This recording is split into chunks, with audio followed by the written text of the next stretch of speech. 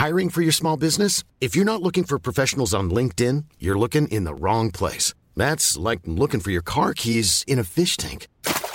LinkedIn helps you hire professionals you can't find anywhere else, even those who aren't actively searching for a new job but might be open to the perfect role. In a given month, over 70% of LinkedIn users don't even visit other leading job sites. So start looking in the right place. With LinkedIn, you can hire professionals like a professional. Post your free job on linkedin.com/people today. Everyone knows therapy is great for solving problems, but getting therapy has its own problems too, like finding the right therapist, fitting into their schedule, and of course, the cost. Well, BetterHelp can solve those problems. It's totally online and built around your schedule. It's surprisingly affordable too. Connect with a credentialed therapist by phone, video, or online chat, all from the comfort of your home. Visit BetterHelp.com to learn more and save 10% on your first month. That's BetterHelp, H-E-L-P.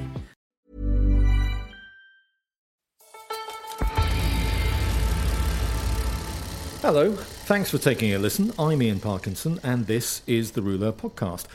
So the route of the 2018 Tour de France has been published, and already it's been pored over, picked at, and pulled apart by every expert and amateur around the world.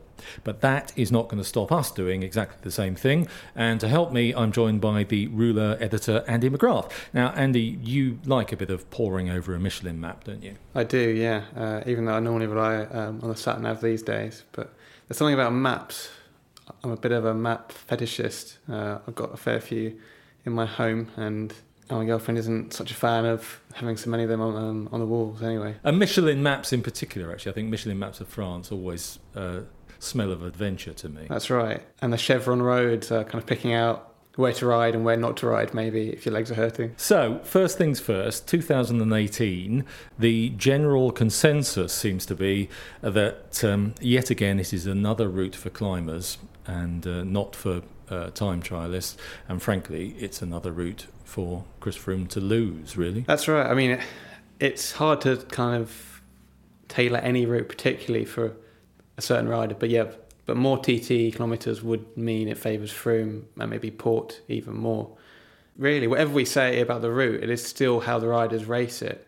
Like, this looks like a kind of pretty innovative modern route, introducing things like gravel road sections and a very short road stage, I think, in the... Where is it? It's towards the end, isn't it? Yeah, in the Pyrenees. That's nice to see. It should encourage attacking racing, hopefully. But if Team Sky and Froome have already strangled the life out of the race and their rivals, it might not mean anything. But that's kind of the fun of pouring over it now. We just don't know what will happen. It would be nice one year that the ASO announced a route and Chris Froome said, I don't like the look of that. I'm really not sure how we're going to cope with that. And it is becoming a bit predictable. I wonder one year, especially if he wins this race, will he target the Giro that is mountainous? And he started his career living and racing in Italy a lot, so maybe that's one for 2019 for him. So there's nothing really revolutionary next year. There's two really long plane transfers, aren't there? Basically from one end of France to the other, towards the start and towards the end. But across the 21 stages, there's a few things to look out for.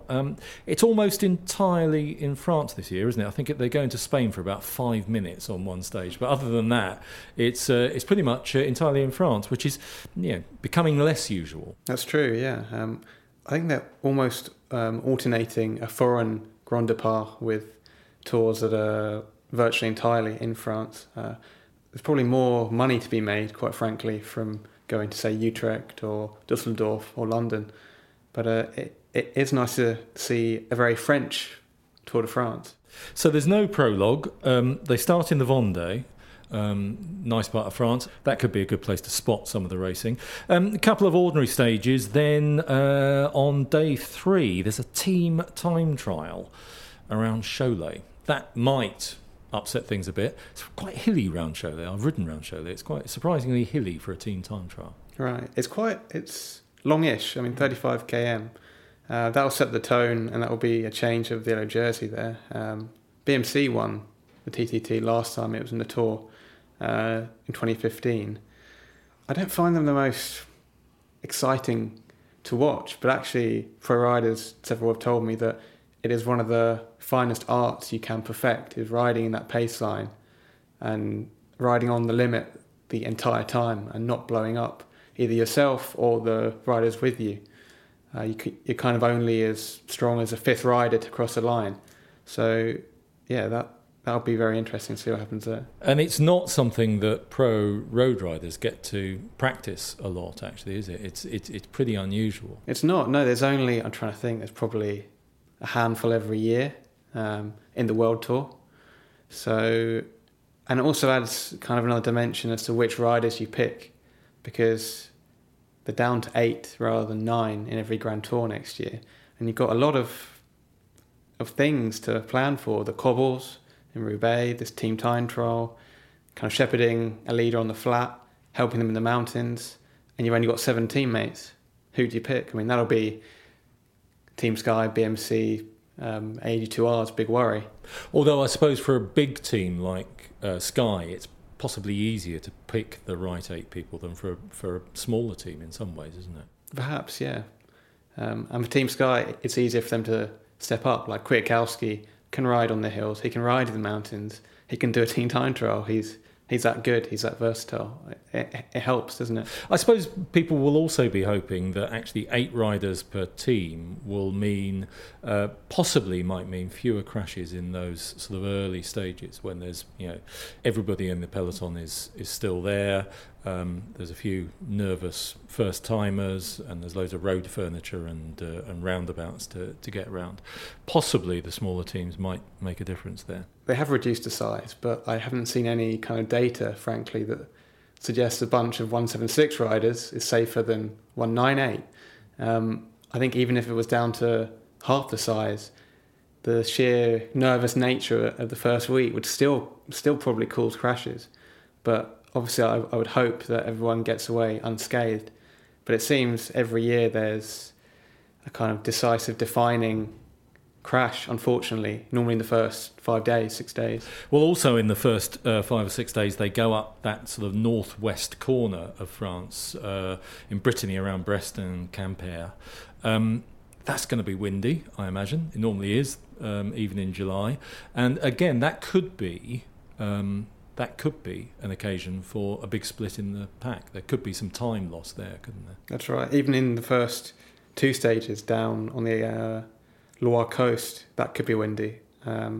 Also the Quimper stage, a stage from Lorient, which is near Warren Barguil's hometown. That's got a slight hilly finish, which would be perfect for Sagan, and they've got some Ardennes-esque short, steep climbs. So that's not easy either. That's going to hurt most of the sprinters, pure sprinters, too much.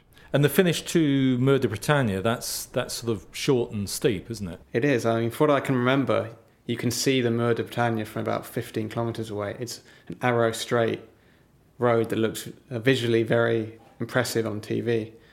I think Alexis Villameau won there last time. I think it was 2 years ago or something like that. Yeah. And that'll be probably the first skirmish of the contenders for the race, I'd imagine. And perhaps Sagan, again, if he isn't kicked out. If he's not kicked out in the first 5 days, yeah. That's right. So after that is the bit that I imagine a lot of people are looking forward to. It's up to the northeast corner, and it's basically the really horrible bits of Paris-Roubaix, all in one go, really. It is. I mean, we should point out some of the cultural highlights as well in the first week. Of course. In Brittany, it's a cycling hotbed. You're pretty close to where Bernardino, Louison, Bobet grew up. Chartres, the finish for stage 7, has an amazing Gothic cathedral. I actually popped in there in 2012 because the race defining time trial at the end, where Wiggins confirmed his win, finished there, and it's incredible. UNESCO heritage site, I think. Is that right? Yeah. Oh, okay. And then the race gets to the north, to these cobbles. I think it's 15 sectors, which is basically the last 15 of Paris-Roubaix, minus the very worst, and minus the whole of Mons-en-Pévèle, and I think minus the Carrefour de l'Arbre. But it's still pretty grim. Extremely grim. I think this is the hardest cobbles there's been in the Tour for at least 20 years. And there's so many variables. Like, what if it rains? I suppose in mid-July they're hoping it's going to be dry, but it could be wet. This seems to be the stage, maybe even more than the mountains, that's whetting the appetite for most of the fans. It's quite a small thing, but team car order will be really important there. For example, I think last time they were on the cobbles 2 years ago, Thibaut Pinot spent 30 seconds just waiting for his team car because FDJ were 15th in the team classification. That can be the difference between winning and losing a tour, let alone even crashing and breaking a collarbone or something like that. So that will be required viewing before the World Cup final, which I believe is the same day. I think it is, yeah, I think it's the same day. If it's dry, I guess the expectation is that Sky will look after Froome. He's proved he can do it on cobbles before.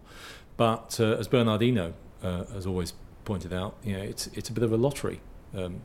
Riding over those cobbles, anything can go wrong, and you can't really be sure of anything, can you? It's as easy as losing a teammate's wheel, and then he could be in trouble. The other thing is the cobbles in the Tour recently have never come so near to the mountains. I mean, they've got a rest day, and they're straight into it with a stage from Annecy to Le Grand Bornand. Because after they get to Roubaix, the sprinters may as well go home, aren't they? There's pretty, not much left for them until they get to Paris. Slim pickings, yeah. Yeah. So, there's a rest day, and there's just a really long flight from the Belgian border, basically, all the way down to Annecy. Beautiful area, but then, you're into the Alps, and it's the Croix de Fer, Alpe d'Huez, usual suspects, I guess. Yeah, that's right. There's Stage 11 is from Albertville to La Rosière, which I think is a new climb for the Tour. They included it in the Tour de l'Avenir a few years ago, and that'll be interesting. I think it's long and fairly shallow, but there are some harder, fairly new climbs before it. I think it's a day of 3 cols. So you have this combination of untested ascents and the classic, Croix de Fer, Madeleine, Alpe d'Huez. That should start to narrow down the contenders to 3, 4, 5, maybe 6 when they're out the Alps. So after the Alps, it's over to the southwest, through the Massif Central, and then we're into the Pyrenees. And again, in the Pyrenees, it's the usual suspects, the Tourmalet, the Col d'Aspin, the Aubisque. Now, the stage from Pau finishes in Trie-sur-Bèze, and I know you're particularly interested in the events in Trie-sur-Bèze. It's not the most riveting stage probably for viewers because it's flattish, but Trie-sur-Bèze is a very small village where in 1975 they had the first Porc-Élède, which is a festival about pigs, all around pigs. It was popularised by Eurotrash about 15 odd years ago because some of the competitions involve the cri de cochon, which is human beings squealing like a pig, and the best one wins, and impersonating a pig, so dressing up as a pig. And they've got to really ham it up, pun intended, by performing the pig's birth, reproduction and death, so the whole life cycle basically. So it's very silly, very fun. Unfortunately, the last one was in 2011. Oh no. It doesn't go on anymore. I know, devastating. And it's in August anyway, so it doesn't coincide with the Tour. Still, in spirit, there will be a lot of pork-related activity, I imagine, in Trie-sur-Bèze. It really rounds up a great week for gourmands because you've got the Rhône Valley at the end of the Alps. You have Valence and Saint-Paul-Trois-Châteaux. There's some good red wine to be had there. Then you're whisking through Cassoulet country. If you ever had Cassoulet on the Tour, it's just a mismatch because it's normally 30 degrees down there and you're having this meaty heart attack in a bowl that's very hot normally as well when it's served. But it is nice after a long day on the Tour. The riders will be spending some time in Lourdes. Have you been to Lourdes? I have very briefly. It is a very strange city. But at least, that's a very scenic area for the Tour. It's an amazing area, yeah. There's going to be the Tourmalet, which has great panorama, and Périgueux as well. I think the Tour finished there last year, and there was a great photo that morning of it.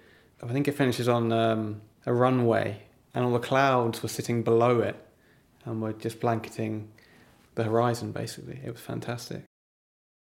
Yeah, because I think, the organisers of the Tour and the TV companies are well aware that a lot of the appeal of watching the Tour over those 3 weeks is actually the scenery and what's going on, because for a large part of the day the racing may be relatively uneventful. For most of the first 10 days, first 9 stages, it's all going to be as much about the chateau as the 1T Group Gobert rider who's gone on a poor solo breakaway for 200 kilometres. Now, the 65-kilometre stage, 38 of which are uphill, that's an interesting one. We've had short stages in the Tour before, haven't we? But not for a while. And not as short as this. This is stage 17, Bagnères de Luchon to the Col de Porte, which is a new finish, I think, for the Tour.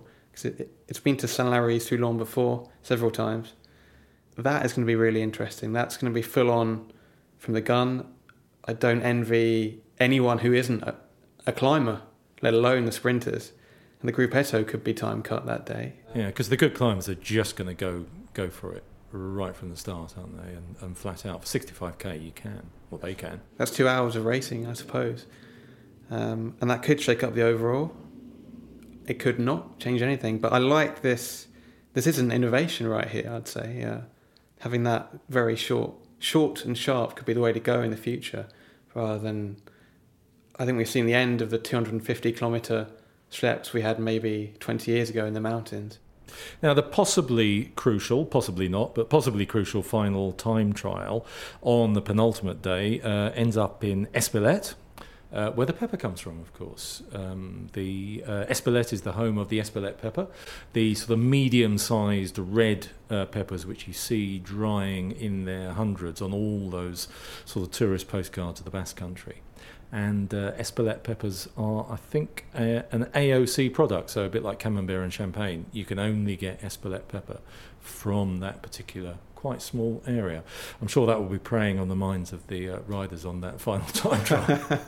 There are loads of pepper-related festivals in the area, so maybe if they have a disappointing day in the time trial, they can console themselves. So after that, they're back on the plane. They're up to Huil, north of Paris, for the final run into the Champs-Élysées. Only 115k, and the race will be decided by then. At this stage, what's your thinking? Another, a fifth one for Froome? It's hard to see past him. I think there's doubts over whether Tom Dumoulin will race this Tour. It doesn't seem particularly suited to his abilities. But I think it'll be the same main contenders. Richie Porte, if he can not crash out. He was interviewed in the latest Rouleur, of course. Nairo Quintana and Romain Bardet. And no Contador this year? No Contador, which is a shame, because some of these stages, like the 65km one... They're made for him, aren't they? Yeah, absolutely. OK, thanks, Andy. In a moment, I'll be talking to the UK Managing Director of the cycle clothing company, Assos.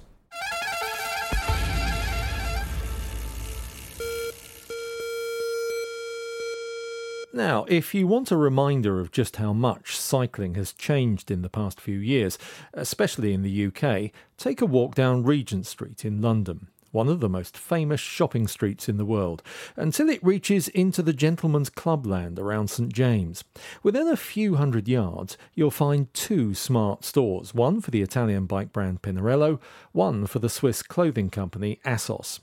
Now, if you're as old as me, you'll remember Assos being among the first to develop lycra and other modern materials for cycling kit, taking us out of the dark days of woolen shorts and jerseys and chamois made of, chamois.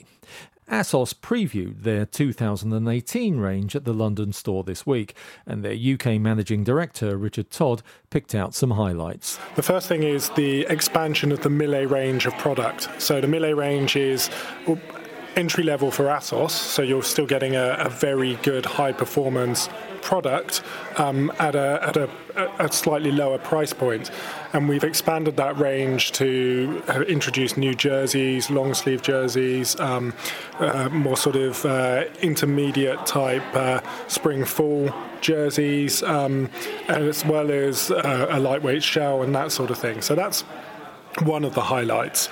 The other highlight is the Equipe RS rain jacket, or the Schlosshund, which is a sort of race-focused, very performance-focused, packable rain jacket, which has all of the features that you'd want in a rain jacket at a price which we think is very fair for a very performance-focused product. That did get a lot of attention, actually. It's a lovely rain jacket, isn't it? Yeah, it is a lovely rain jacket. I've been sneaking mine out of the sample box and wearing it for the last sort of 4 or 5 months and hoping that I don't get papped. What are the sort of big technological advances at the moment in cycle clothing? How much has it advanced over the past couple of years? Well, the clothing itself has advanced in many ways. A lot of it's to do with the materials. At Assos, we use proprietary materials, so we are constantly researching what products we can find in the market, what materials we can find in the market, and how they can be applied, or developing new materials themselves. The rain jacket that I just mentioned is a good example of this. The material that we're using there has a remarkable amount of stretch, which means that you can go one size smaller, and therefore it doesn't flap around or anything like that. And I think that one of the things that we do, which is fairly unique to us, is we come to these proprietary materials from a cycling standpoint. So we're not taking materials out of the outdoor world or something that may have been developed for mountaineering and then giving it a cycling cut and calling it a cycling jacket. We are looking for materials that work specifically for a very defined use in a very sort of narrow range of conditions that you get when you are riding. In Formula One, people always say that the technology that's used in Formula One will spread back to the cars that you and I drive on the road. Is it the same in cycling clothing? Does the sort of experience you get and the feedback you get from the pro teams help? I think it's true with some brands. We work with the BMC racing team, and we worked with the BMC racing team. We began working with them this year. When we were originally approached and when we had our first discussion, we were approached by some other teams as well, and their philosophy was that we would give them money and they would put our logo on product which they were buying OEM from different factories. So essentially the manufacturer of the product never changed. That's not something that we are happy with. We are Assos, and our product is designed with performance in mind, and it's very performance focused. So we see the BMC racing team as being an extension of our R&D lab, and there are the Equipe RS rain jacket is a demonstration of that. There are a number of elements such as the cut of the cuff, the double zip, which have come specifically from requests from the BMC racing team. There's another product which is with the BMC racing team at the moment, which is the Liberty jacket. Now the Liberty jacket is something which they have prototypes of, and that I've seen photographs of them wearing prototypes and different iterations of this product. I myself am yet to see it and get our hands on it, and it's still a couple of years away. So that is a clear demonstration of how we are using them as part of our R&D. Can you give us a clue? What's the idea behind the Liberty jacket? I think it's flexibility. It's one of those jackets which needs to work in a wider range of conditions than anything else that we have or anything else on the market, so that when you are racing in a race like one of the early spring classics, that you're not having to take a rain jacket, you're not having to take anything else, that you've got something that's supremely breathable, water repellent, etc., etc. But I'm still yet to get my hands on it. There's obviously been a sort of revolution in cycling, particularly in the UK over the past 10 years or so. A huge boom in the number of recreational cyclists out there. As far as you can see, is that continuing, or is that boom sort of dying off? Is the market for high-end cycling kits still pretty buoyant? I don't think the market's dying off at all. I think that what happened is that there are a lot of people who came to cycling over the last 10 years. They're riding week in, week out, and they are as demanding and performance focused as anybody else. In terms of the market for high-end clothing, I sometimes wonder what high-end means, because at Assos we are a performance-focused brand. Performance is at the heart of what we do. If a piece of clothing performs well, then you're more likely to be comfortable. If you're more comfortable, then you're going to spend longer riding. If you spend longer riding, you're going to get faster and you're going to enjoy your time more. High-end sort of suggests luxury. I question whether or not it should be considered a luxury to have a garment that is so good that you don't think about it. Sure, but not everyone can afford the prices of yourself and some of the other sort of higher end clothing companies. So I just wonder how many people there are that can still afford to spend that money on their kit. It's a good question. The question that I always ask is, first of all, I don't think that our product is extremely expensive. If we're looking at the Millet range, for example, the shorts are £110, the jersey's £85. Assos isn't as expensive as it used to be to get into.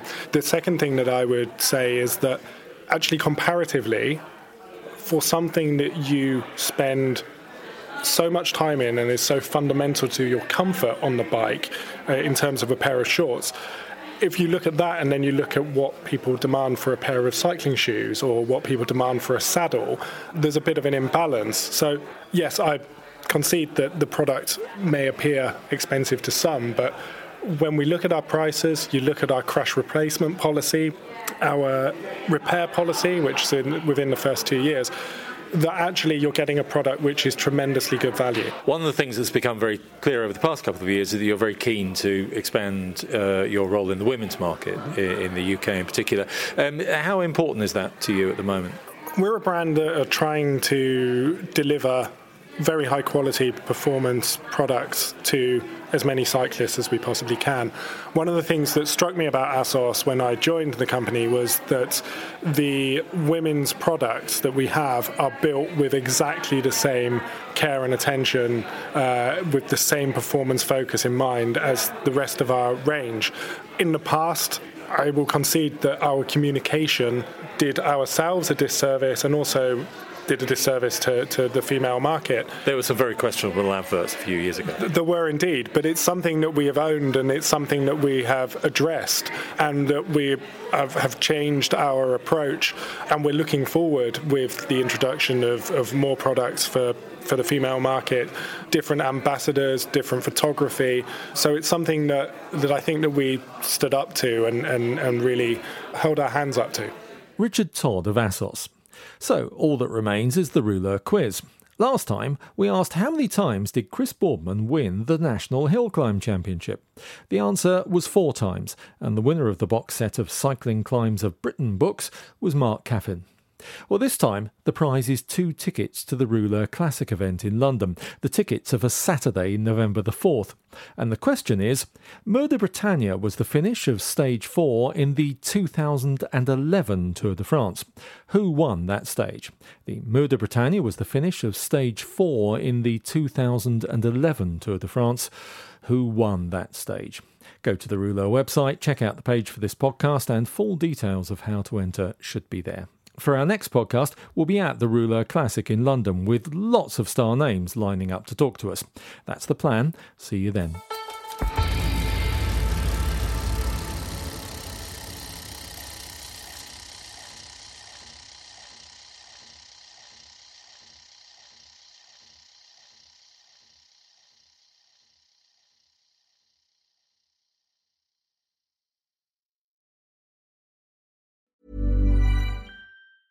Planning for your next trip?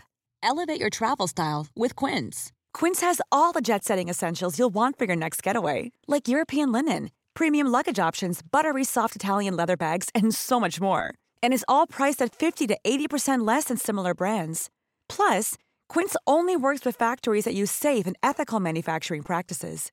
Pack your bags with high-quality essentials you'll be wearing for vacations to come with Quince. Go to quince.com/pack for free shipping and 365-day returns.